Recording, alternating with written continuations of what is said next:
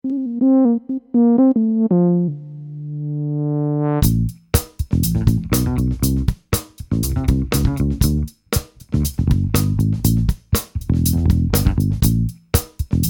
what's going on, everybody? Welcome to another episode of the Breaking the Game podcast. Got the full crew together today. I'm Stephen Gillespie, and y'all know Austin Carr, my co-host. Austin, what's going on, brother?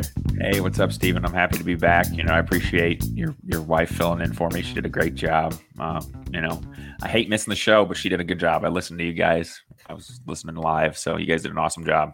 Wow. How's it going today for you? I appreciate that. Oh, man, today is just like every other day. Blessed to be here. Right. She did a great job. Look, and I didn't share this with you because I wanted to see your live reaction. Mm-hmm. So after the show, I gave it like 2 days to go check and see how the show did as far as like downloads on the podcast. And that episode, it was probably the shortest episode. It was like 33 minutes. Right. And then it was downloaded like the second most times. Nice. That's since awesome. we've started together. I was like, dang, I got to have her face on here more often. Have her on more. Right. Yeah. Hey, I think Scott's podcast always does better when his wife's on there. So there you go. I mean, it is what it is. I acknowledge that she is the better half. So there you go. There That's you go. Why. Nice. I'm Everything going all right with you today's guys? show, though, for sure. Yeah, absolutely. And today is going to be kind of just a fun conversation, man. We're going to just talk about some rumors. There was a little bit of news that we can touch on. It looks like the NBA players and the league did come to an agreement on that December 22nd start date.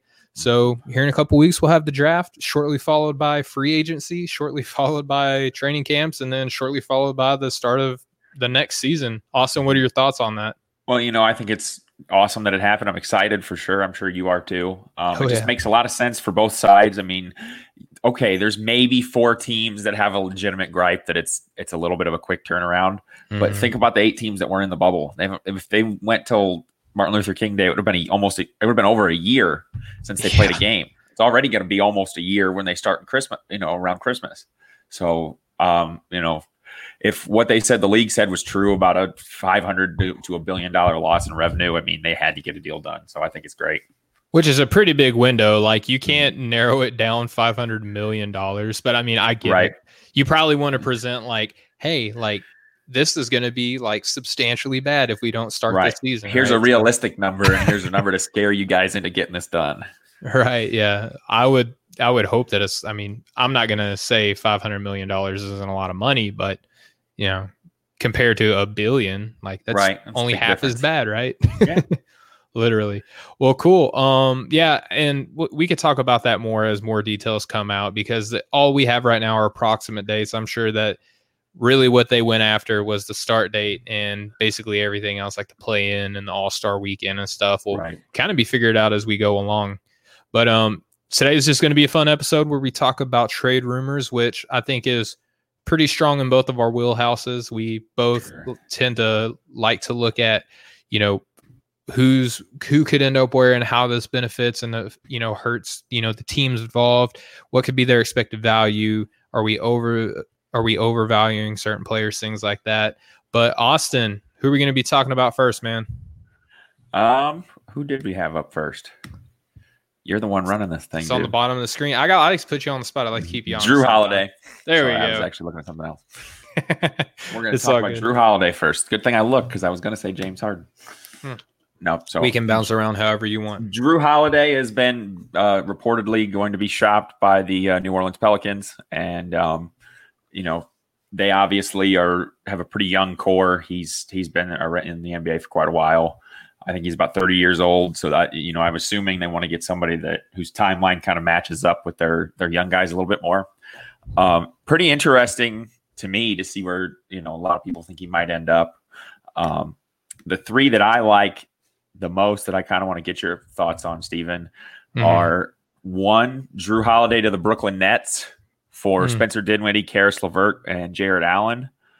2 would be to the Denver Nuggets for Will Barton, Gary Harris, and draft picks. And 3 would be a 1-for-1 swap with CJ McCollum in Portland. Ooh. Do you like any of those? Do you think any of those are realistic? I think that they're all realistic, for one. Do I like any of them? Probably not. Yeah. I don't know what you do with a guy like Lonzo Ball if you bring in a Spencer Dinwiddie. I do like the Karis LeVert. It just seems like the Spencer Dinwiddie and the Jarrett Allen are a bit redundant when you consider that they already have Lonzo Ball and Jackson Hayes. True. Maybe you let Lonzo Ball go after this season Mm-hmm. and maybe try to do a sign and trade to get another asset after this year. I don't know. But you just got Jackson Hayes. I'm probably more high on Jarrett Allen, to be honest with you. But then you have the problem of trying to find a home for Jackson Hayes, which you probably will just get like a second rounder, to be honest with you, because I mean he's not really a proven commodity. So not super in love with that deal. To the Denver Nuggets, I would probably modify or augment that trade as well, right? I don't think that they're in the business of getting, Will Barton is another one of those guys that's kind of older. So if you're going to get an older guy, you might as well hang on to Drew Holiday, right? Right. And then, Gary Harris, he's kind of, if we're getting Gary Harris from like 2 seasons ago, okay, yeah, but like last season probably doesn't move the needle much for me. And their draft picks don't really move the needle much for me either. Like, are you really interested in getting the 22nd, pick in the draft this season? Right. Probably not. Yeah. I would be interested in throwing a deal together like, say, a Will Barton or even Gary Harris, right? Just get the lesser of the two. With a guy like Michael Porter Jr. in the 22nd. Maybe try to trade you Josh Hart for Bol and just go for an extremely just awkward, unorthodox lineup, if you will, with the New Orleans Pelicans. Denver would probably be my most preferred place. And again, like if you're going to trade for CJ McCollum, you're kind of getting more of the same. You know what I mean? Like he's probably a little bit more offensively explosive, but roughly same age, roughly same expected outcome between the two of them. So Denver, if I'm Danny Ferry in New Orleans, I'm probably looking for that move there to Denver. Yeah, I'm kind of with you on that for sure. If we had to pick from these three, I think that makes the most sense. The Portland deal, I get what you're saying about, CJ McCollum, being kind of about the same age as Drew Holiday or, not really getting any younger in that deal. It feels to me more like a deal Portland might want to do than New Orleans. Yeah, for sure. I could see that. Portland's defense is just not where it needs to be. And those two both are not really plus defenders. And Drew Holiday most certainly is. He's one of the better perimeter defenders, I would say, in the league. And so I think that would help Portland a lot more than it would New Orleans. And New Orleans isn't just going to trade the guy just to trade him. You know what I mean? Yeah. And the best thing that Portland can do to kind of help augment that trade is give you the 16th pick in this draft. And again, is that really what you're looking to do to move? Are you looking to get like a lottery pick for Drew Holiday? Like what do you think the market value for Drew Holiday is though, Austin? Like realistically, like what would you be comfortable giving up as far as picks and assets go? In this draft, I think he's probably worth a fairly high pick.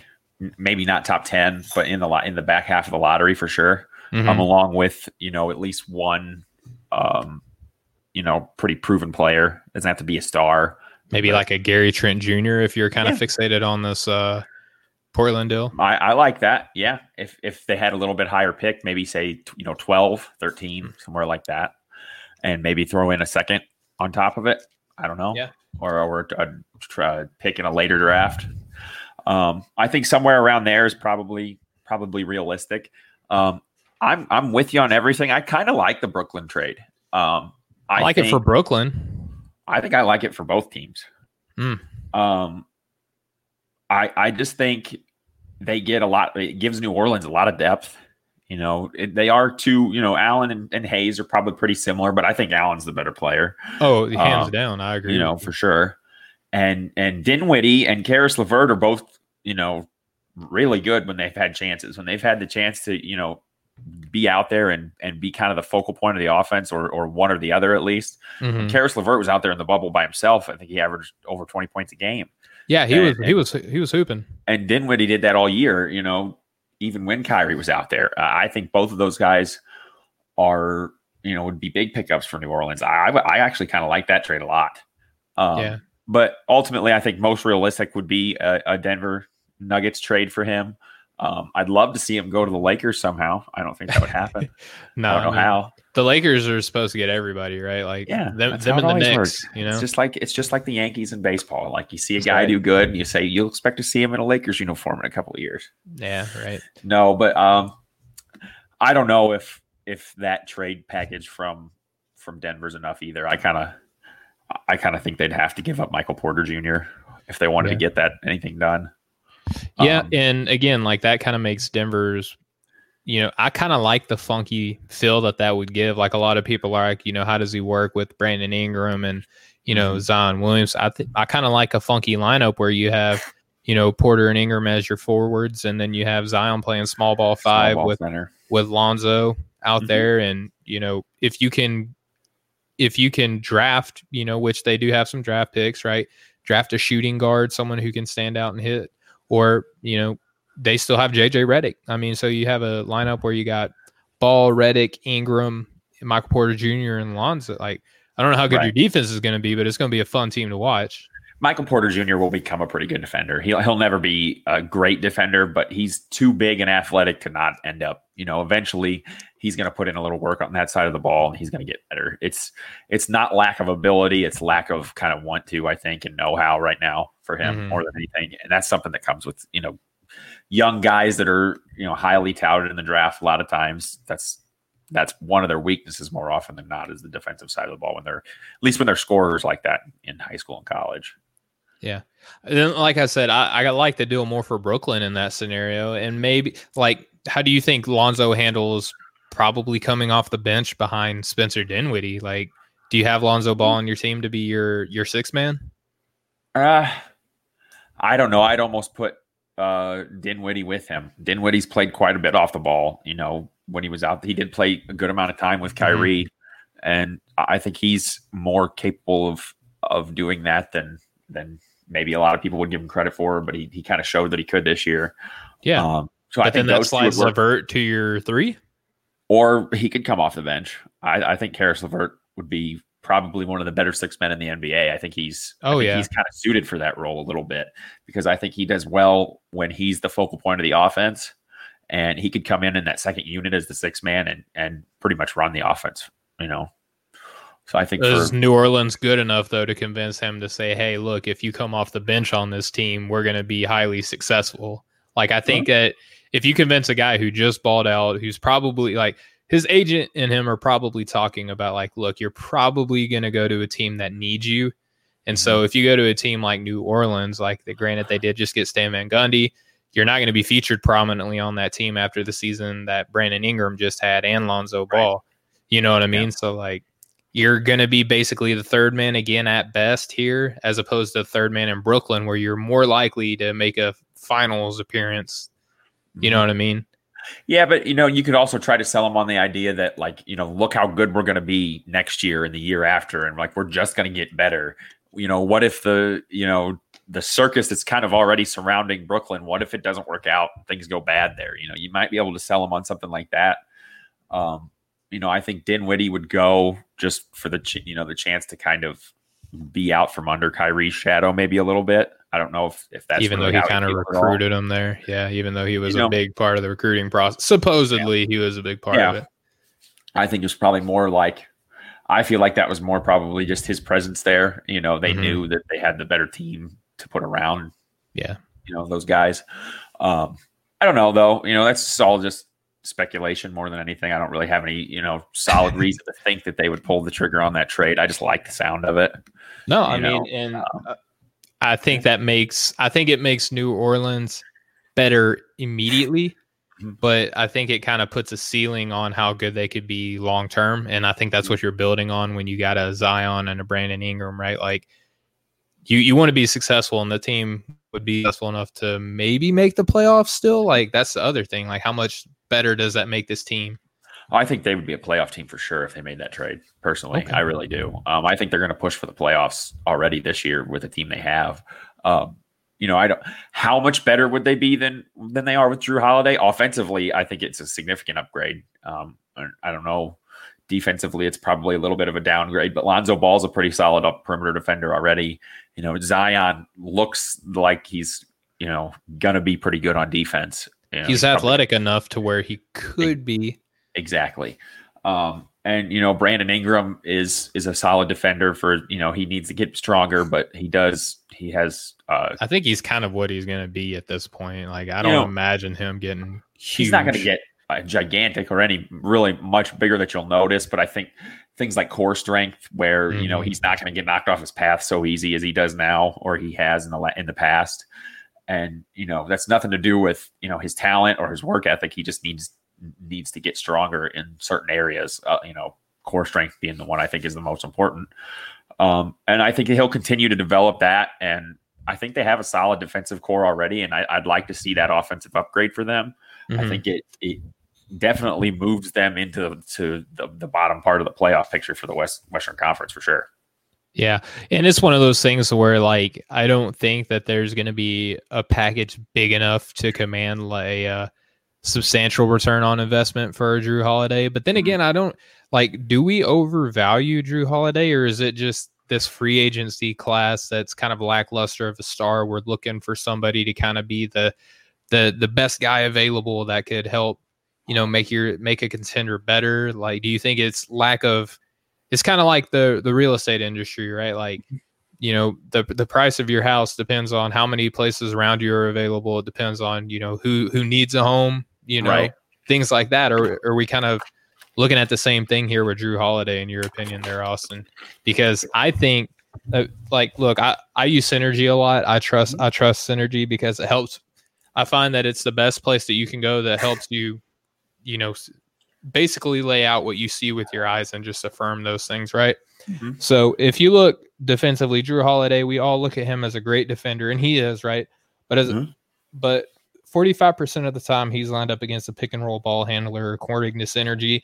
He's listed at average, right? Which is he's in the 37th percentile. He allows less than a point per possession. If you look at spot up, handoff, post up, very good against those. Actually below average off of screens.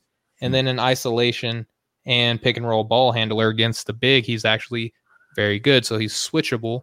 Mm-hmm. But he's kind of like, picked off the screens for a shooter, for a skip pass, he can be susceptible to those types of passes. And he's not the biggest guy either. He's only like 6'2", 6'3", maybe 6'4", depending on who's measuring him, right? Right. So he tends to guard guys that are way bigger than him, almost in a Marcus Smart type vein. But to be honest, he's not as effective, although he is pretty good. So do we overvalue him? Do you think that we're evaluating him adequately, or maybe am I overlooking something?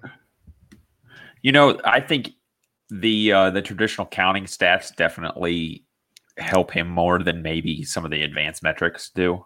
Mm-hmm. He's not what, just thinking off the top of my head at least, he's not what you would consider like a volume scorer, at least in my eyes. But he takes about 17 shots a game, which, for that team last year, that's not crazy. I think that's pretty, right on about par where it should be.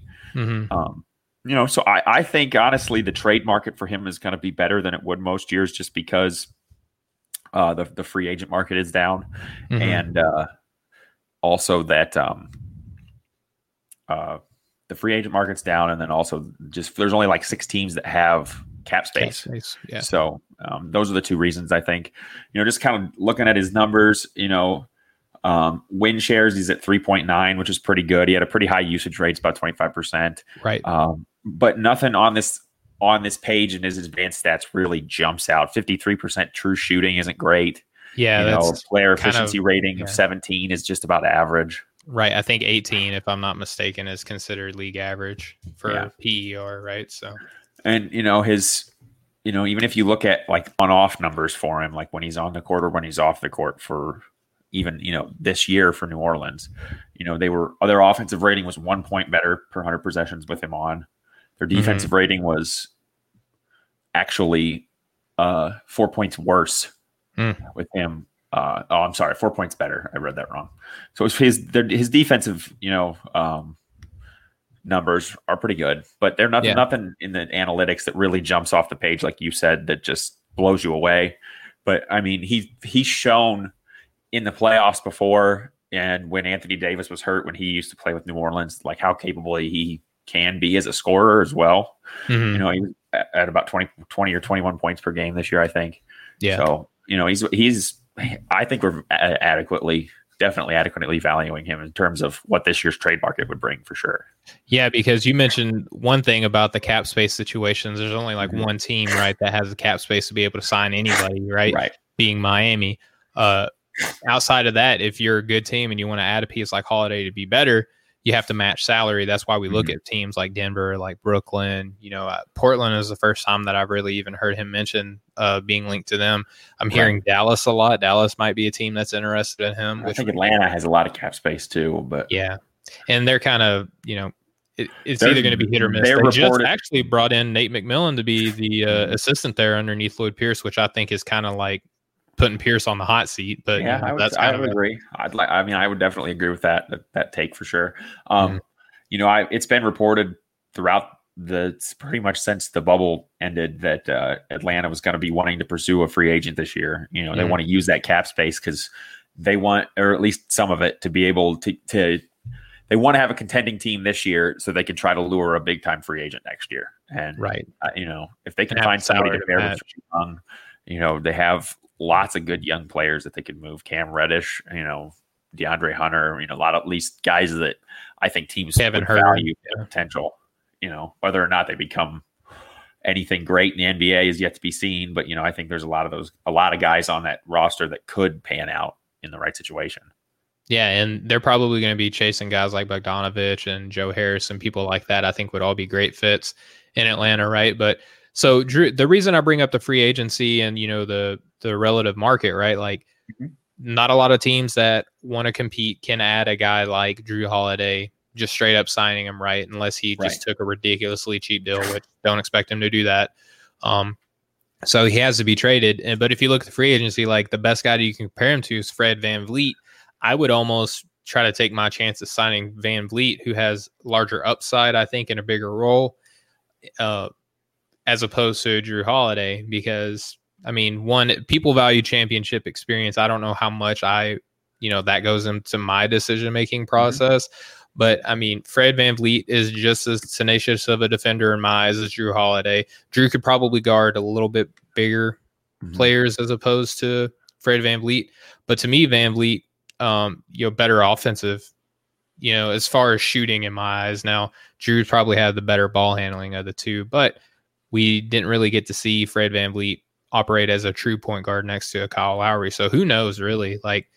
But I think that Drew, out of the three that you mentioned earlier, Austin, just kind of wrap it back together. I would think that Denver, one would value him highly enough compared to the others, right? Because they're not a free agency destination. Not a lot of people are looking to go to Denver. They're a team that has basically been built in the draft and trading, right? So I think that they kind of continue that because they have draft picks that they can still add, really. I don't think they're too eager to try to move Bol and Michael Porter Jr., which are the two guys that they kind of feel that they hit on big time at the end of the, later in the draft than they should have because of injuries.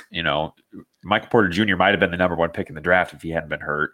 And Bol was projected top 5 before his injury. And they got him in the back of the second round, I think, didn't they? Right, yeah. Like almost at the end of the draft. Yeah. So I don't know that they're too excited to really move those guys. I think if they think they're good enough to win now with one more piece, then maybe you gotta do what you gotta do. But I don't know that that's the right move. I don't know that moves the needle enough to turn them into a big time championship contender or anything like that. Yeah, and that's the thing. Like, do they value the immediate floor raising, maybe even ceiling raising that Drew Holiday can give you this season or next, compared to hoping that two guys hit on their best case scenarios in Bol and Michael Porter Jr., which we still don't know, right? So, but yeah, I think I think those are all fair questions to. How bad would it look in 3 years if Michael Porter Jr. is averaging 27, 28 points a game and has just turned out to be an absolute superstar, which he very well could be. He's shown flashes that he could do that. So, that's a risk. But if you don't make it to the Unfortunately, we measure success in rings nowadays. Like people can't just True. appreciate a player being great, anymore. Like cool, like James Harden, one of the best scorers of all time. That's cool. Like how many rings Right. has he got? Giannis Antetokounmpo, never seen a player like him before. That's cool. How many rings? Right. I don't want to give too much away, but the project we've been working on, I had a really hard time putting him as high as I did, but I couldn't think of any reason why. I was trying to think of every reason why he can't go where he went, and it doesn't make sense. Yeah. So. Well, it's because, like I said, we measure success solely on rings. Apparently, like that's team the accomplishments are the only way you could get individual, success. Yeah, but don't say that to Tim Duncan fan. And I like Tim Duncan, but don't say that to Tim Duncan fans or Karl Malone or whoever, Kareem Abdul-Jabbar. Like don't mention that to their fans, right? All right, cool. Well, I think that does an effective job of wrapping up the Pelicans looking to shop. They've been, again, like they shopped them a little bit last year and didn't get a deal that they wanted. So maybe they had the foresight to look at the upcoming draft and the upcoming free agency period and said, nope, we're probably better if we wait. Yeah. So I don't know that the deal gets done at all. Yeah. I mean, it very well, he'll still want to be there. I mean, he could be a Van Gundy guy, a defensive wing and, can space the floor and help handle the ball. So who knows? But next story, and I think this one affects your little home area of Indiana quite a bit, yeah. Right? So Gordon Hayward reportedly wants out of being a Boston Celtic. Now, this has been something that's been rumored for a little bit, and new smoke, or same smoke, different flame, whatever you want to say. Latest rumors are that Gordon Hayward is reportedly saying that he will opt out of over $30 million for this season to go play somewhere else, which is crazy considering the uncertainty of the market, the uncertainty of his injury, and how comfortable are teams going to be looking to maybe perform a sign and trade out of Boston or just sign him outright. And again, you're based out of that Indiana area, and he has been heavily linked to being a Pacer potentially. What are your thoughts of Gordon Hayward wanting out of Boston?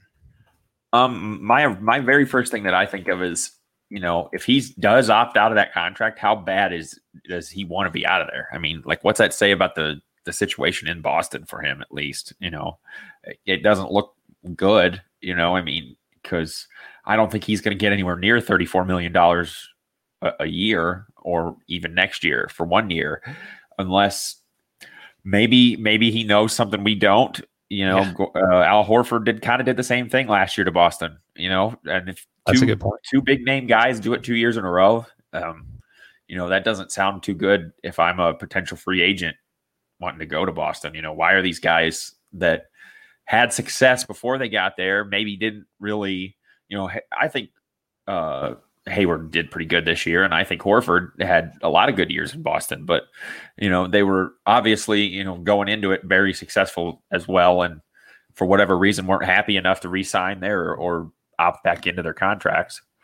But then when I think about where he could possibly go, I think the Pacers obviously are the big one that everybody says. I like Gordon Hayward. I think in a bigger role he could be pretty successful. He averaged 17.5 points a game.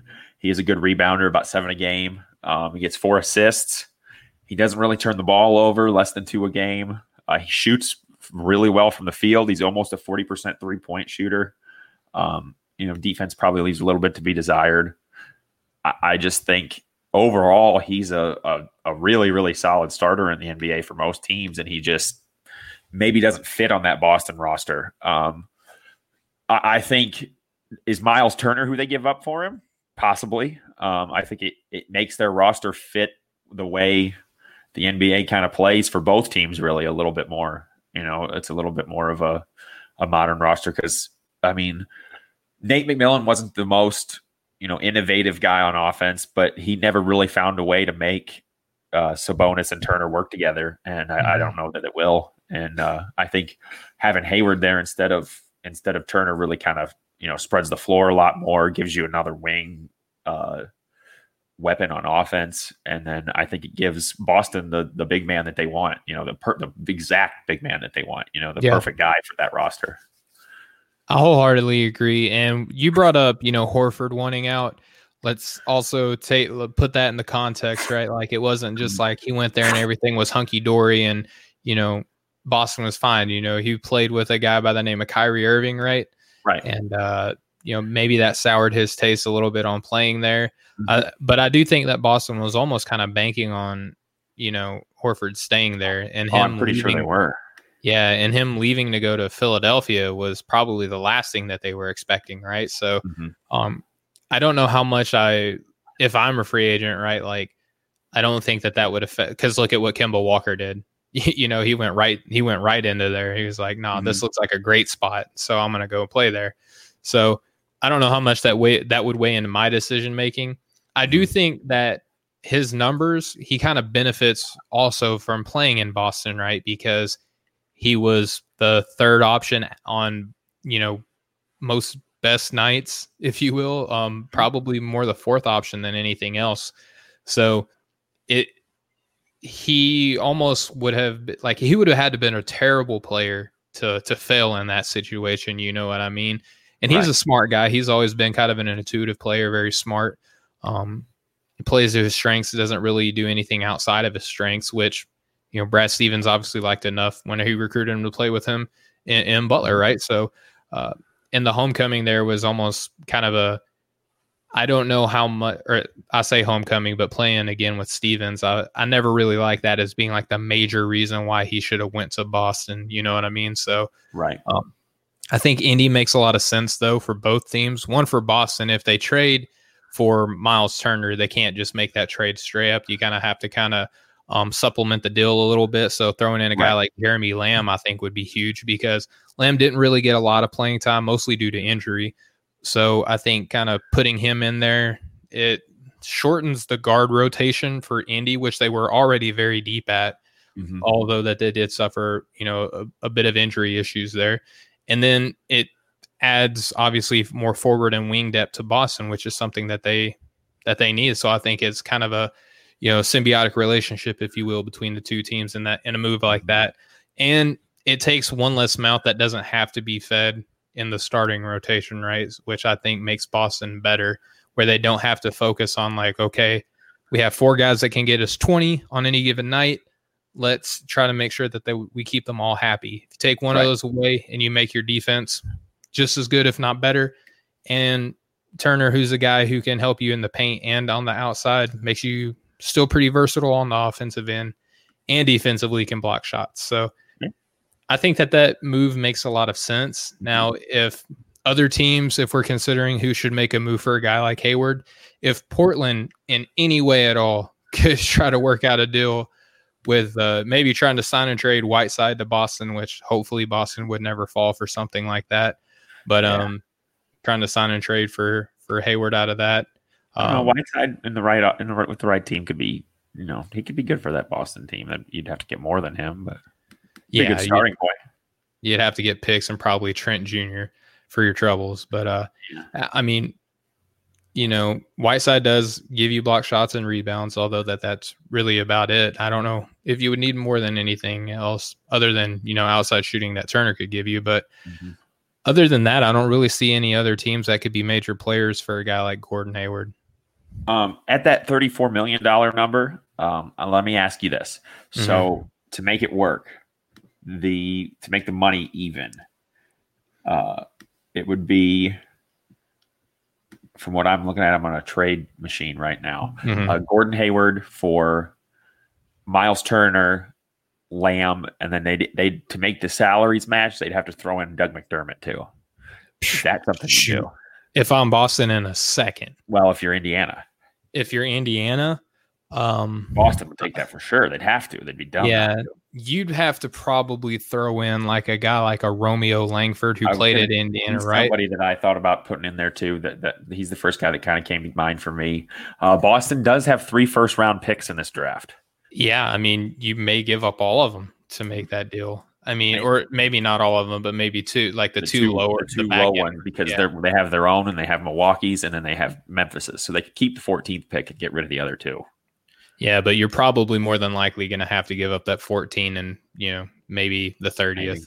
maybe the 30th. But I mean, if I'm Boston, I take that deal. If I'm Indiana, here's the thing. I don't think that Hayward is. I think he's a good player, but I don't think that he makes Indiana all that much better. I think that they still give you the same level of success. You know what I mean? Right.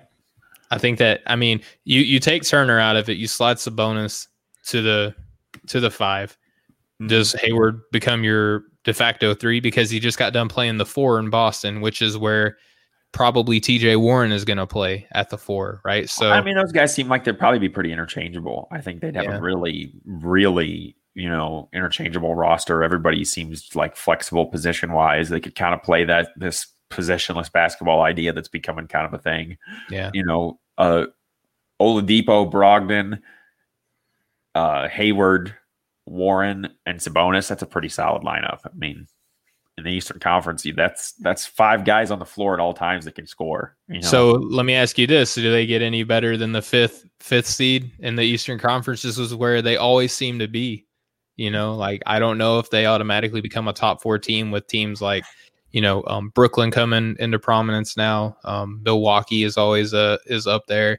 Toronto, Miami. Are they? Does that make them better than any of those teams? Well, probably not on paper, but when we did our way too early power rankings, I had Indiana finishing 3rd. So yeah, I think this makes me even more confident in that pick. I just think they're a very solid team from 1 to 9 on the roster. I think they get made.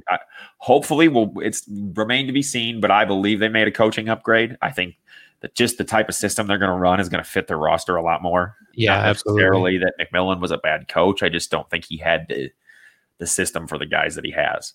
Correct. And adding Gordon Hayward for Miles Turner, who the Pacers just haven't seemed to figure out how to use. I like Miles Turner. I like his game. I think he is a lot better than a lot of people give him credit for. Wholeheartedly agree. He is in the top 5 in blocks every year. He's one of the best rim protectors. He can shoot. He just doesn't fit next to Sabonis. And I think they're a lot more tied to Sabonis at this point than they are him. So. Well, I mean, he did just make an all-star appearance. I don't know how much that weighs into your decision to keep a player. Like if you can fire a coach of the year, to me, you can trade a low end. The Pacers and Herb Simon's the owner, and he made his money in shopping malls, and shopping malls are kind of dying. They don't want to get rid of a guy that's just made the all-star team. The fans love him. They're worried about getting people to come into the arena.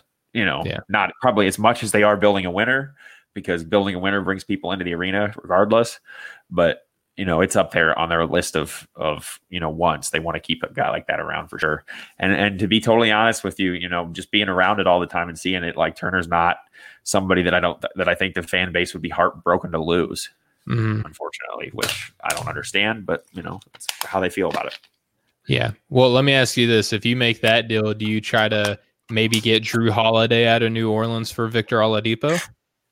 Yeah, I'd like that too. I think that'd be a pretty a tough move to make, but I think they could. They'd have all 3 of the Holiday brothers. Yeah, they could basically make like a Megazord. Yeah, that'd be interesting. The other 2 are pretty good. Justin Holiday's pretty good. Drew's definitely, so far at least, the best of the 3. It remains to be seen what Aaron Holiday really becomes. He's young, but Justin Holiday is a pretty one of the more underrated players, I would say, in the NBA. I'm a big fan. I like him a lot. He plays great defense. He plays bigger than he is. Right, he does. So that'd be interesting. I think it's weird. Half the fan base seems to love Victor Oladipo still, and I'm in that half probably. I still do like him, but half the fan base kind of seems like they've soured on him. Like they feel like he only played in the bubble because he was going to lose that money, and there's just been a lot of talk that he wants to leave, and all the fans felt really betrayed by Paul George already. I can tell you that for sure. And I think if something like that were to happen again, I think that's what a lot of them are worried about. And I think it would be bad for, the organization and the fan base as a whole. But if he wants a max contract, I don't know if I can justify giving him that much money. He'd have to have a really good year. Yeah, I would if I'm the owner or the governor, of the Pacers, I would pull up Marcus Smart's contract and be like, this is who you are right now in the NBA. You're Marcus Smart, and he makes like $18 million a year. Like right. And Marcus Smart seems a little bit more, willing to play his role than you are. Right. And I mean, because look, when he stepped away, you had guys like Sabonis make an all-star appearance. Malcolm Brogdon, when he was in, was great. TJ Warren emerged in the bubble. So it's almost like the Pacers almost passed Oladipo by on their roster right now. But we're not talking about Oladipo. We're not supposed to be on this segment. He was not a player that we mentioned. Transitioning to one of the more controversial, especially if you're a Milwaukee Buck fan or a Giannis Antetokounmpo fan. I labeled this segment Giannis is feeling the heat, which, not to toot my own horn, but toot. I think that's a pretty appropriate title based off of what we're hearing, right? Because I like it. He hangs out in Miami a lot. No doubt about the fact that there's a married, a shared agent between him and Heat players. They're a team with cap space. They're a team that feels like a Giannis Antetokounmpo style of team. There's a couple other teams that I would make that argument too, right? But Giannis feeling the heat. What are your thoughts, Austin? Obviously, if he wants to go there and he tries to force a trade, Miami would be silly not to go after him. I don't know. Does he make him better right away? Yes. Is he getting guaranteed to sign an extension? If he says right away, I'll sign an extension, then I think outside of Bam and Jimmy, you have to give up the farm to get him, if to so to speak, if you're Miami. Rumor has it that Tyler Hero has to be a part of this deal. Definitely. And are they willing to give up the continuity that they built? They just took a team to the NBA Finals. They took the Lakers to 6 games and played pretty good despite some serious injuries. Yeah. If they go out and get Danilo Gallinari in free agency, I think they could be the best team in the East again easily. And I think they could get the number 1 seed or second and make it back to the finals. And that'd be a tough team to contend with, because they do have cap space right now. They could, if it's not Gallinari, they could throw a huge contract at a 1-year deal at somebody, at anybody. Like a Joe Harris, who maybe would come in and fill that Tyler Hero role as a 3-point shooter. Yeah, something like that. And so, I think if you can make that move, you have to. But I don't know if it's worth it to give up on all the young talent that they'd have to give up to make that happen. If Bam even gets mentioned in the trade talk, I'd just laugh them out of the building, out of the room. I mean, that's not going to happen. Like, imagine those two on the same team, though. Oof. Yeah. Do they fit together? What do you think? So I'm gonna ease into that one. So I want to start by first putting in Tyler Hero. Here's my issue with that. If you look at Duncan Robinson, he was an undrafted player, which means that they don't have enough years on him to be signed under bird rights, which means for those who don't know that this team cannot spend money on him and go over the cap limit to be able to bring him back, which is a significant issue for a lot of contending teams. Like, usually you want players that are on bird rights so you can exceed that salary cap and still have a competitive team. So if you're trading away Tyler Hero, who you would eventually have bird rights on because he was a 1st-round draft pick in the lottery, you would be able to, go over the salary cap for that. Duncan Robinson, however, who would leave the year after this, right, most likely and probably get a crazy deal somewhere, a la JJ Redick, Kyle Korver, he's going to be walking. So my problem with this is leading into the fit now that you just brought up, Austin. If you're trading away Tyler Hero and you're getting back Giannis Antetokounmpo, and then you're losing Duncan Robinson later, but you bring in a guy like a Joe Harris, and also Goran Dragic is probably gone this free agency. And Kendrick Nunn would probably be gone too. So here's the thing. You would have max salaries locked up between a center, a power forward center, and a small forward / shooting guard that isn't really a great outside threat. Giannis is becoming more willing to shoot from the outside, but he's still only like a low 30% 3-point shooter. Bam Adebayo is not a 3-point shooter. Although I think that he does have the requisite skill set to eventually become a spot up 3-point shooter. So my issue with this is that it would be a move that Miami would be just crazy to not take advantage of, because if you get a good chance to pair up Jimmy Butler, Giannis Antetokounmpo, and Bam Adebayo, you take that. You trust the coaching of Eric Spoelstra, the managing ability of a Pat Riley, and just you're like, we will figure this out. Mm-hmm. I think just the idea of pairing Giannis with a guy like Eric Spoelstra is just amazing. It's just be almost that in and of itself is too good to pass up. I just think he could unlock him to be even better than he is. Obviously, they'd have their perimeter guy in Jimmy Butler that they could get, give him the ball to get a basket at the end of the game. Somebody that they could, Butler and Bam are two guys that they could run the offense through. But okay. So in that situation, right? Excuse me. I'm sorry.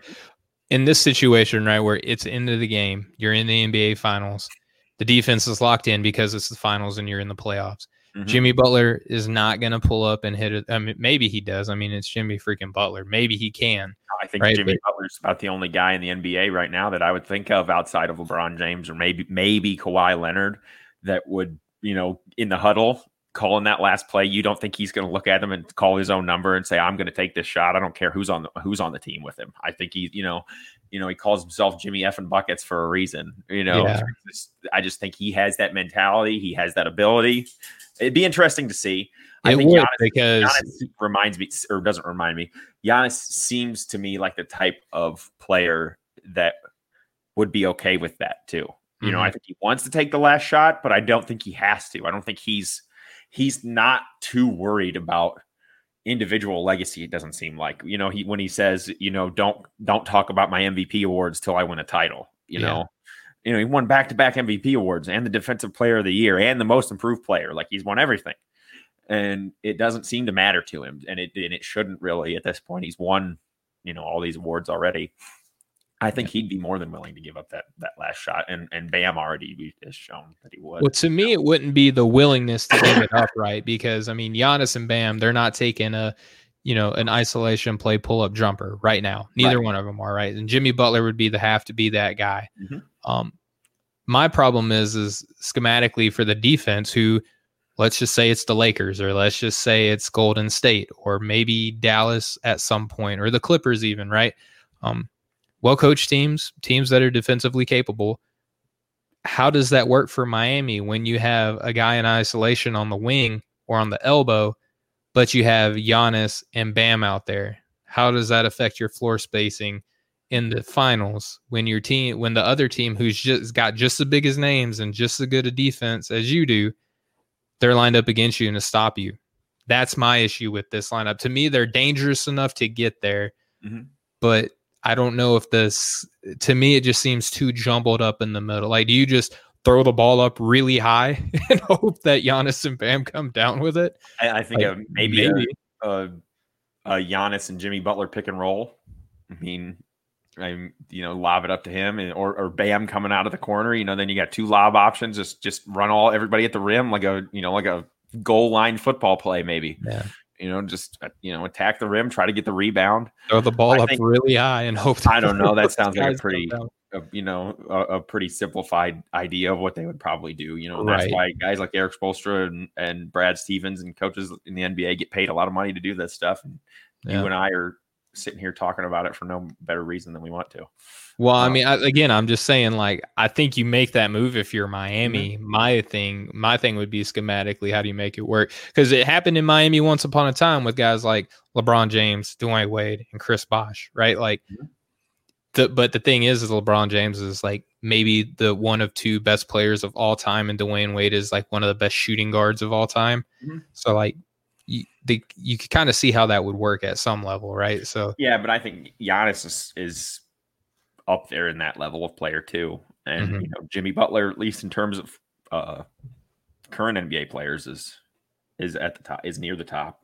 Yeah, I think he kind of showed already in the finals this year against a team like the Lakers that he's more than capable of doing that. Yeah, I mean, triple doubles for the first time in his career. He saved it for I the want final. to ask you a couple questions Yeah, about please. other places Giannis might go. Mm-hmm. So, if you don't mind. No, please. I encourage How it. about Atlanta? Atlanta? Oof. Yeah, here's a trade offer. John Collins, Cam Reddish, DeAndre Hunter, and Dwayne Dedman for Giannis. I mean, I think if you're Milwaukee, you have a couple bites at an apple to have a really good player. And look, I mean, John Milwaukee Collins is without, already a really good player. yeah, I mean, Milwaukee without Giannis, I think is still a playoff team in the East. You know, probably not like, obviously not as high as they are now, but like you could convince me that they're still, you know, 6th, 7th, 8th seed in the East without Giannis if you get a suitable trade offer for him back, right? So there's that. I think that Milwaukee could look at that and say, we're a meddling playoff team now. A couple of these guys could be really good down the line on this team. Probably not another Giannis, but still a really good player. So Cam Reddish averaged, about 15 points a game over their last month of the season before the shutdown. DeAndre Hunter, number 4 overall pick. You'd give him a lot of good young options, like you said, bites at the apple to hit on a superstar. And even if they don't, they'd have a lot of depth. Yeah, and Atlanta would be risking kind of like a Kawhi Leonard scenario, right? Like one and done kind of thing. Yeah, one and done. Like you better win the championship, which I don't think that they have the roster, especially after trading everybody to get Giannis. I mean, is Trae Young and Giannis enough to win the East? Like that's what you really would have to answer. Pretty good. It'd be pretty fun. Be pretty fun. I think fun to see. You'd need one more guy for sure. I think if Atlanta was, I mean, this is hypothetical, right? But like, I think Atlanta would probably try to keep Collins and maybe throw Capella in that deal. And then you have young Capella and Giannis. Or I'm sorry, young Collins and Giannis. Like that might that'd be great for Atlanta. I don't think Milwaukee would even answer the email. I mean, if you're getting Reddish, Herter, and Hunter, maybe. I don't know. I think John Collins is the one kind of sure thing. You know what you're going to get, and he's for sure going to be a restricted free agent next year. So they could match any deal for the. No, they already extended him. Did they? Yeah. Okay. Well, then there you go. So he'd be in. But I don't think Giannis wants to stay in Atlanta. I don't think he wants to leave Milwaukee for Atlanta. I don't know. Atlanta's seems a lot more fun and a lot bigger market than Milwaukee. It's, But let me ask you weather, this. Is it more media coverage? Is it more fun than Golden State and Dallas? I don't know. Is that what Giannis cares about though? I mean, if you're talking about having fun, like I just mean, is that any of that matter from one way or the other? I mean, what is happiness really, Austin? Like, like what kind of conversation are we having right now? I don't think he lived in Milwaukee for Atlanta though. Yeah. Okay. How about where else do you see him going, or possibly Golden State? Obviously, Dallas. Golden State, Dallas, and Toronto are really the only. What would be a legitimate trade to you from Golden State? What would you think they'd have to give up? It's really like I hate to say it, but the Bucks are kind of at the mercy with whatever the best offer they can get is. I don't think that you say you have to command a certain thing. Like if you're met with the second pick in this draft, Eric Pascal and Andrew Wiggins, I think you could do a lot worse than that deal. If you're Milwaukee, right? Because you're going to free up cap space eventually with Andrew Wiggins. You can draft, a LaMelo Ball, you can draft an Anthony Edwards, a James Wiseman, an Obi Toppin, and then you get Eric Pascal, who showed that he was in the Rookie of the Year conversation last season. I don't think that Toronto has the players, especially with what Terrence Davis did, not too long ago. I agree. I don't think that they have the young pieces, and Dallas doesn't. You would have to throw in probably Dwight Powell, Maxi Kleber, and you still don't have the first round draft picks because you just traded them away to get Kristaps Porzingis a couple seasons ago, right? So I think that in order for him to go to a Toronto or to a Dallas, it would be in free agency. The best trade package you could probably get is either going to be Miami or Golden State. Okay.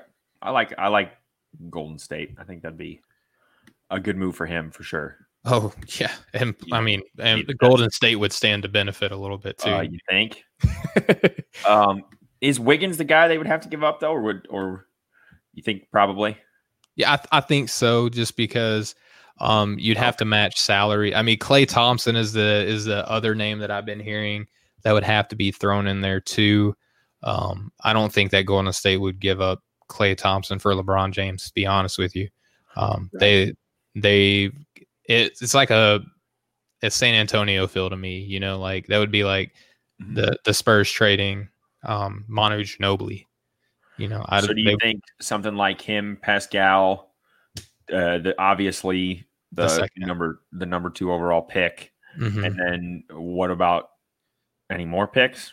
Probably Minnesota's the season after, right? So, I mean, they've got a lot of first round picks to play with, and they kind of want to win now, and let them take Jordan Poole and whoever else they want to, so too. It would be hard for me to believe just about any team in the NBA wouldn't give up just about anybody on their roster outside of maybe 10 guys that I can think of.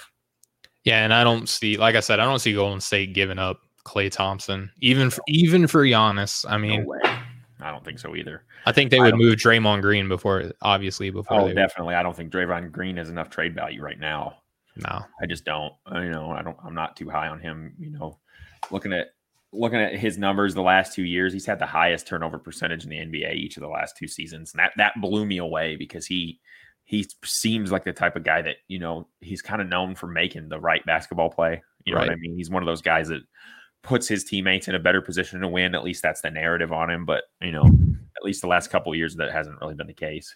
Yeah. Well, I mean, it was no secret what they were trying to do this season. So I don't buy a lot of the stuff that they were saying about him this year. Cause I mean, like I said, it's Draymond Green. He's not a shot creator for himself. Right. It is alarming that a guy that, 3 years in a row was above 35% from three is shooting, significantly worse, 10% almost the last 2 or 3 years. It's just weird. It's like you don't really see guys just lose their ability to shoot. Russell Westbrook. Excuse me. I don't know. Did he ever have a shot though? Yes. Do you not remember Russell Westbrook's mid-range game? It was one of the best in the NBA. Like one of the best in the NBA. Yeah, but he's never somebody I would have considered as a great shooter. I mean, Draymond wasn't either, but Draymond's a legitimately bad shooter now. And I mean, if he's hitting, to me, it's like in the eye of the beholder, right? Like Jimmy Butler, we just got done talking glowingly that you want him to take the last shot of the game, but he's like a 29% 3-point shooter. So, I mean, done it. He's shown that he can do it though. He's shown that he can make that shot and get a good shot. And Draymond kind of used to, but he doesn't really anymore. I would not be surprised if he looks a lot better this year. I think he'll look better than last year, but I mean, he's never, I guess he's never really set the world on fire in terms of shooting, his best. Never had to. I mean, but it just, he was 38% from the field last year. He's also hit some incredibly big 3-point shots. Yes. Not in the last few years, though. What have you done for me lately, Steven? I don't know.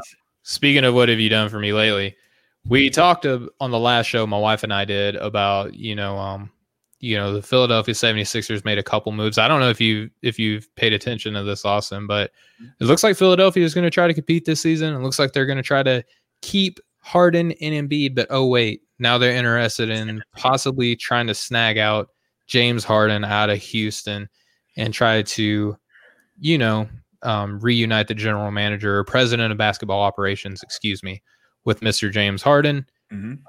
Rumor has it that Joel Embiid or Ben Simmons may be involved, but they obviously would like to keep them and add a James Harden. What do you think about James Harden going to Philadelphia? I want to see it. I think it'd be awesome. I think it'd be so much fun. Is it realistic? I don't know. I don't know how they could get it done. I don't know that Houston would even consider it. Not if they're not giving up Simmons or Embiid. And I think that's what Philadelphia wants. Do you give up everybody else on the roster, basically? Or whatever you can give up to make it work? Yeah. In most situations, I would almost always say no. I would almost always, refrain from giving up too much for one guy, but James Harden is the best scorer we've had in the NBA for the last 5 or 6 years, and it's been not even close, and his numbers are ridiculous. Yeah. And I think something like this, I just looked this up. It's a lot. It's a lot. I don't even know if I would do this because it does give up Ben Simmons too, just to make the money work. It would be Mike Scott, Josh Richardson, Ben Simmons, Zaire Smith, Matisse Thybulle, the 2020 second round pick, their 2020 first round pick that they have of Oklahoma City's, and a first round pick in 2022. And they would get James Harden and Robert Covington. Ooh, and Covington. Huh? Yeah. I was just thinking the whole time that you were just saying James Harden. Here's my thing. I like to look at a trade from both teams' perspective, right? Like, obviously, Philadelphia would be a terrific team adding James Harden, especially if you don't got to give up Simmons and Embiid, right? Mm-hmm. But here's the problem. This was an issue with Houston for most of the season, right? Until, February timeframe, and he and Westbrook were clicking pretty well together. How does this benefit Houston? They in that deal, if they get Ben Simmons, that's how it benefits them. But I don't know. Okay. So now you're building a team. Now you're building a team around Russell Westbrook and Ben Simmons, two of the worst shooting perimeter players in the NBA. Yeah, that's true. So how does again, would it be great for Philadelphia? Absolutely. If I'm Houston, I would like to think that there are a number of other teams other than Philadelphia that I could call and have a better built team. Mm-hmm. Like, Philadelphia is not the only team in the NBA, I'm sure, that would be interested in adding a James Harden. True. That's very true. I don't know, though. There's a lot of big contracts that Philadelphia could use to kind of match with Houston. Yeah. What about a blockbuster of Harris, Horford, and Simmons, and maybe you throw in Josh Richardson too, just to sweeten the pot and to make the money work? To me, that's like $70 million.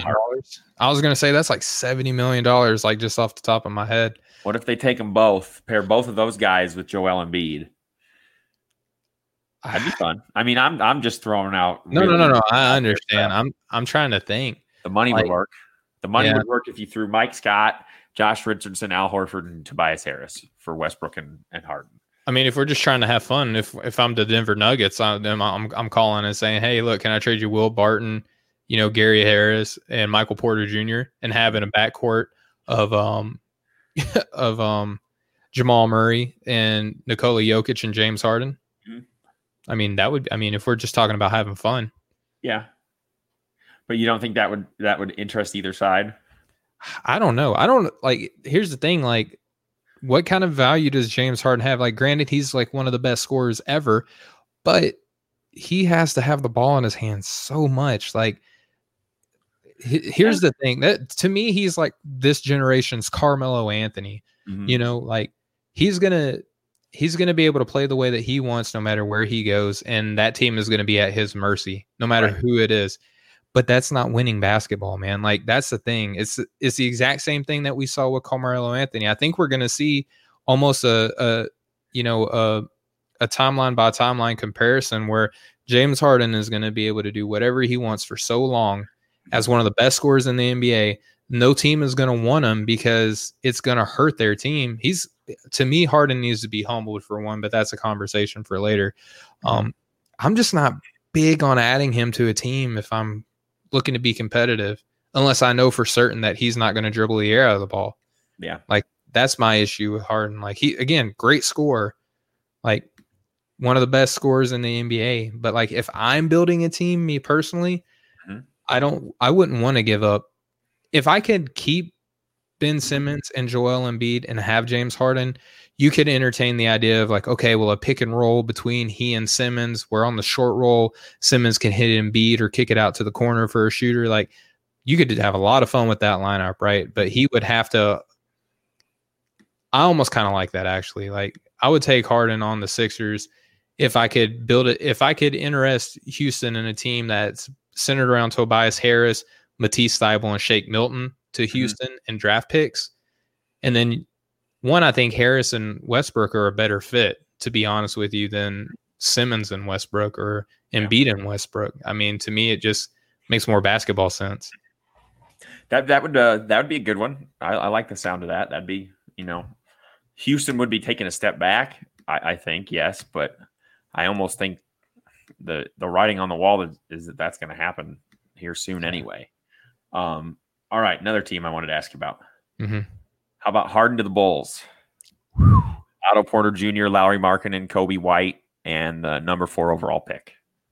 Jeez, who does that leave the Bulls with? I mean, you got Wendell Carter Jr.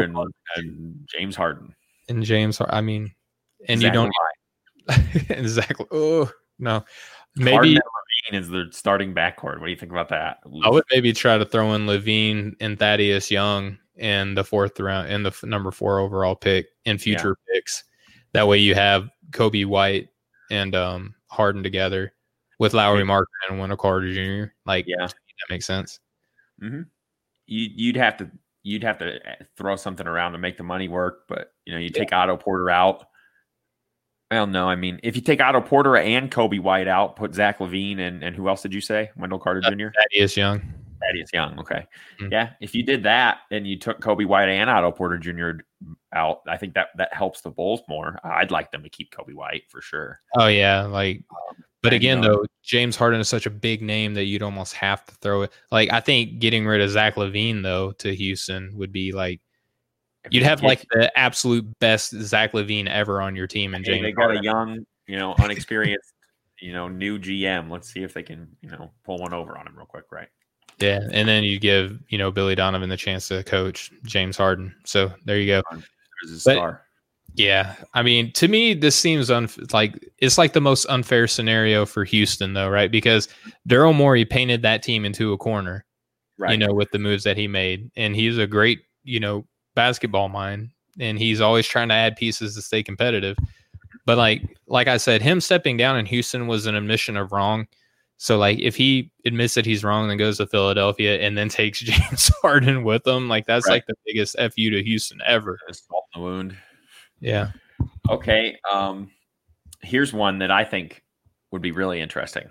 Mm-hmm. I don't know if either team would do it. I think Miami would do it. It's Miami. Ooh.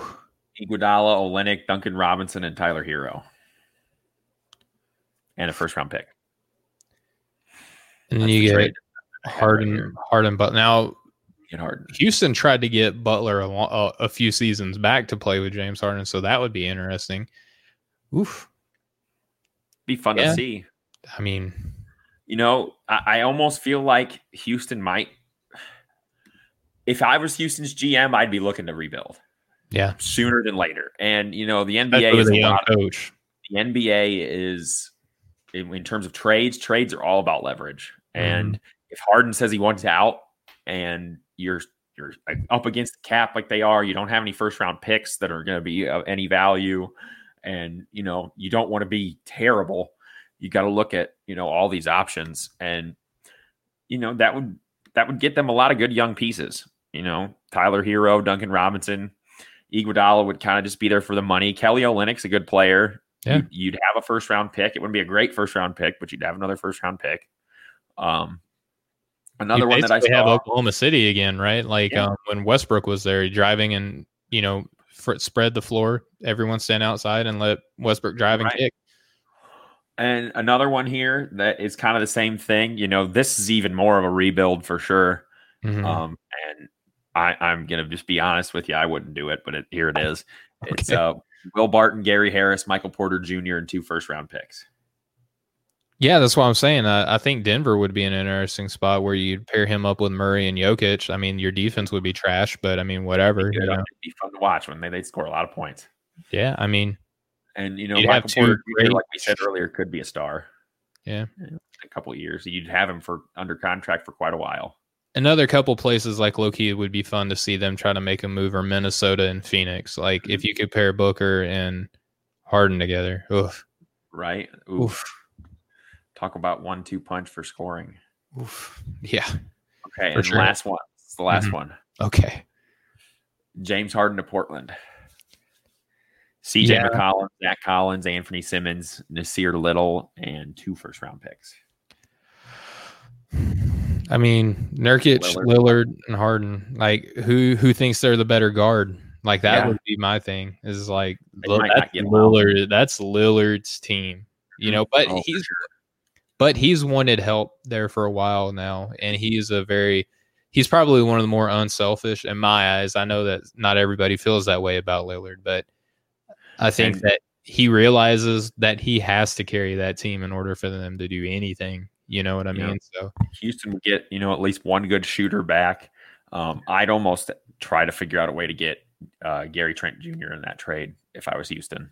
I mean, look, not every team has Sam Presti who could just be like, this is everybody I want. You have 30 seconds to make this decision or your phone self-destruct. I'm just saying, if there was a way you could do that too. No, for sure. For sure. I think this was definitely the one I was the most interested in talking about. I'd love to see James Harden on a lot of different teams just to see, Golden State, Andrew Wiggins, Eric Pascal, 2 first-round picks this year and next year's. Let's make it happen. Do it now. Sign me up. Let's go. That would 3 Splash Brothers. Holy cow. That would be so unfair. And here's the thing about that though. Steph would not have to be the shot creator. Like, he just run off screens all day long. He doesn't ever have the ball in his hands. He never dribbles. No, he'd be moving all day long. You'd have Draymond Green to be the kind of like the auxiliary passer out of that. Ugh. Oof. That'd be fun. That'd be.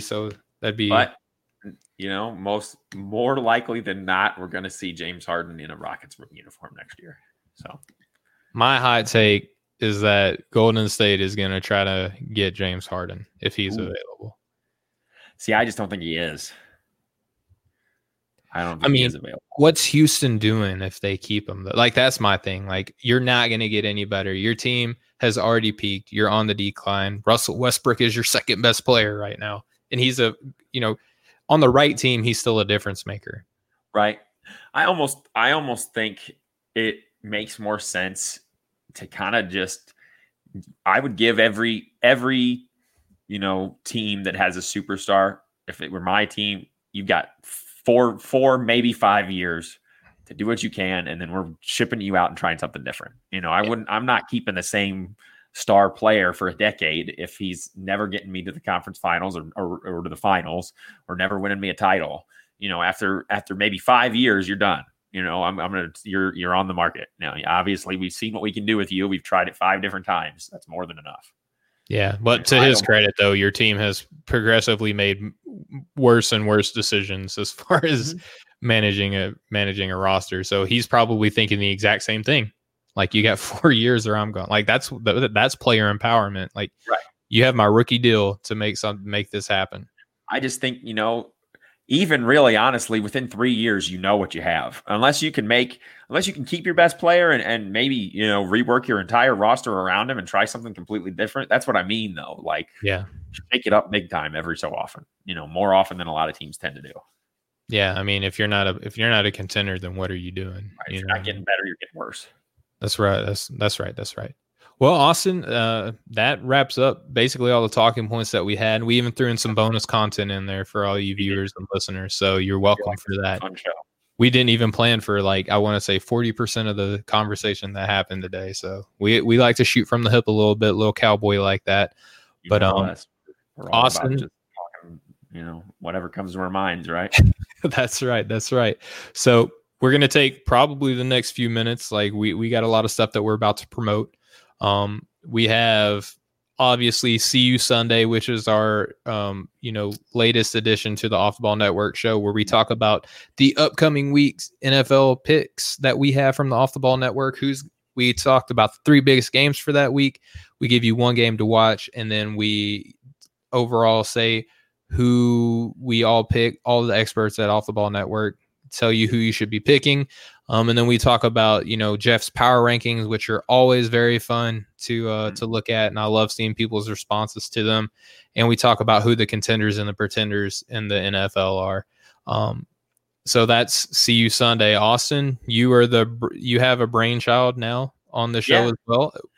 Both of us basketball minds, we're coming up with football projects. You want to go ahead and let the world know? No, actually, first, I have to make sure it's okay with everybody, but I'm trying to be on see you Sunday this week. I'm available. I don't have to work this Saturday morning, so It is an open invitation, my brother. You just got to send me your pic. I'm pretty sure for everybody that is listening, I'll be on there too. So tune in. It'll be the first time I'll be on that show. I'm excited to join. It's a fun show for sure. But I'm working on a fantasy football show actually. Gonna have a co-host. Not sure who it is yet. Working on a few different things going on with the network. We've got a lot of stuff going on, so things are still kind of being decided in terms of that. It's actually going to be called the Sharps Money Fantasy Show. So it's going to be a little bit DFS fantasy. It's going to be a little bit, you're just a traditional. We're going to talk about dynasty a little bit. We're going to cover kind of everything. I'm going to even kind of throw in a little bit of betting stuff as well. That's kind of more where the DFS comes in. So, just something I've always wanted to do, something I've always been very interested in. I actually won the same league 4 years in a row with a bunch of my friends. I'm number one in my dynasty league that I'm in this year. Subtle flex, bro. Yeah. So I feel like my credentials speak for themselves. Believe it or not, one of the leagues I'm in does have a physical paper copy of a record book that gets updated every year. So it's a pretty serious league. So, I wrote an article today, actually. It's my first fantasy article.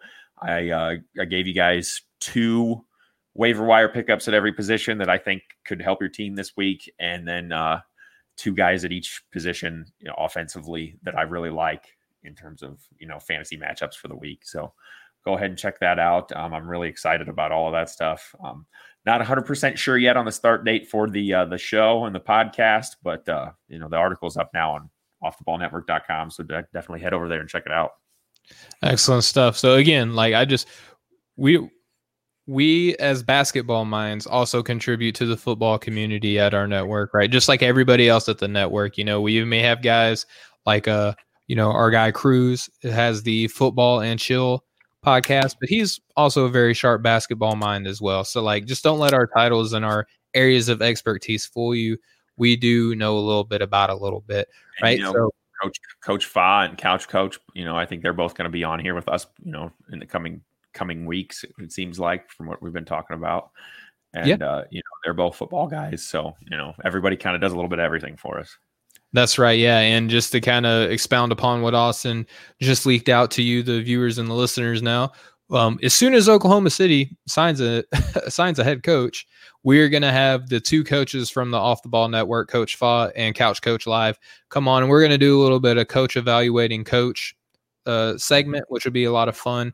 Talk about which NBA teams had openings, who they hired, and how we think that their team is going to do underneath their stewardship, right? So that's in the works. Austin and I are also working on kind of like a head-to-head, if you will, for lack of a better term, ranking of NBA player tiers, right? Where Austin and I went through separately, went through and ranked the NBA players coming into next year, not 1 through 100 or 1 through 125, basically large grouping of roughly 100 to 125 players, and separated them by tier and category.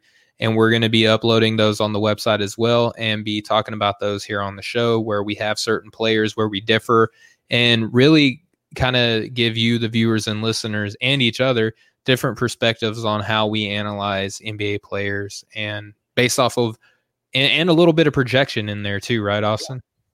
Yeah, definitely. I at first kind of pushed back on the idea of even ranking the incoming rookies, partially because we don't know what team they're going to be on, and partially because I don't know really how to value a lot of those guys. It's difficult, probably more so for me than maybe it is for you. But I did end up putting a few into the rankings. So, I do think there's a few that do probably belong, in the top. I think I ended up ranking 125 or 128 or something like that. Yeah. So I think they belong somewhere in there. We put a ton of work into this. I know Steven put a lot of work into it. I spent working. I spent up almost an entire night, stayed up almost all night working on it. One night I just got going and couldn't stop. So, it's something we've really worked on. It's not just, we're fans of these players, we put them here. There was a lot of guys that I really felt weird about putting putting at certain spots in the rankings where I did. Mm-hmm. But, it's just the reality of it is that's where they belong. At least, the numbers and everything kind of bear that out. So it's going to be interesting to see, the differences that you and I see on those. But I think ultimately, maybe not exact numbers, but in terms of groupings, I think there's going to be a lot of similarities.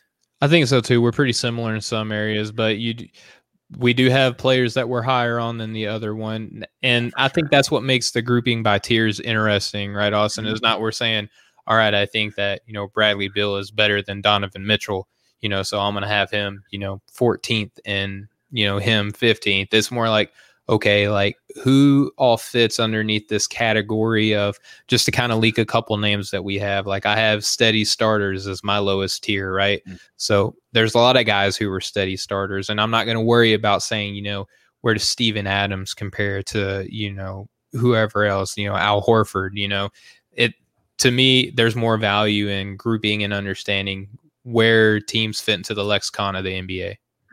Yeah. And, I did grade everybody out 1 through 125, but, it's not like, I'm set in stone that these are the reasons this is the 75th best player. There's nowhere else to put it. It's very subjective when it comes to that. But, I do think the grouping is definitely the more telling thing, the thing you can get more out of at least. Yeah, because you can always, right, like you could make the case for the 14th and 15th best player that, oh, well, this guy should be 14th, not 15th, and this guy should be 15th, not 14th. You know what I mean? So, like, I think that's where the tier grouping comes along, because you can kind of generally capture more of a consistency, if you will, right there. And then just last thing that I want to say for housekeeping is that I'm going to be working on an article. It should be up tomorrow, sometime this weekend. But basically, I'm just going to let you fans know how nervous or, assured you should be of where your team is drafting.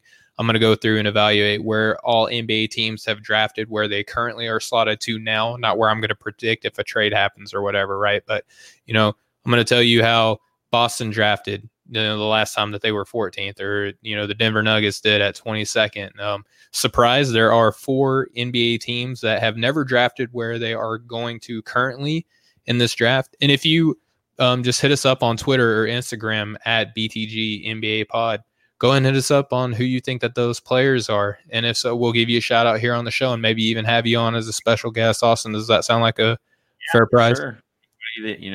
Some serious basketball knowledge, that's a pretty obscure thing. I mean, I'm sure it's easy to look up, but, go ahead and, hit us up on Twitter for sure. We love having guests. And to that end, we do have a guest lined up for Sunday as well. I'm not sure yet what time we're going to be able to do it, or if he's doing the whole show, or if he's just going to be on for a segment. Mm-hmm. But Pacers fans should recognize the name. His name is Scott Agnes.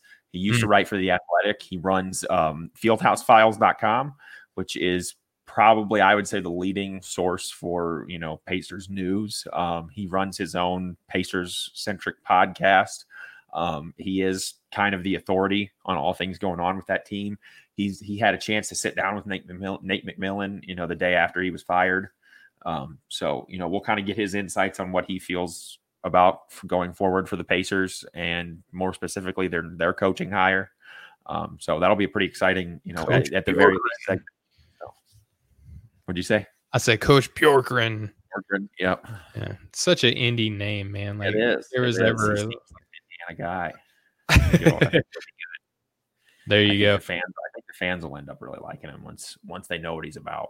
Yeah, I mean, if he's anything like his mentor, they should be excited as anybody can be excited about an NBA coach. What I read from what Scott, posted on his website just today, I think I got the email about it today, at least.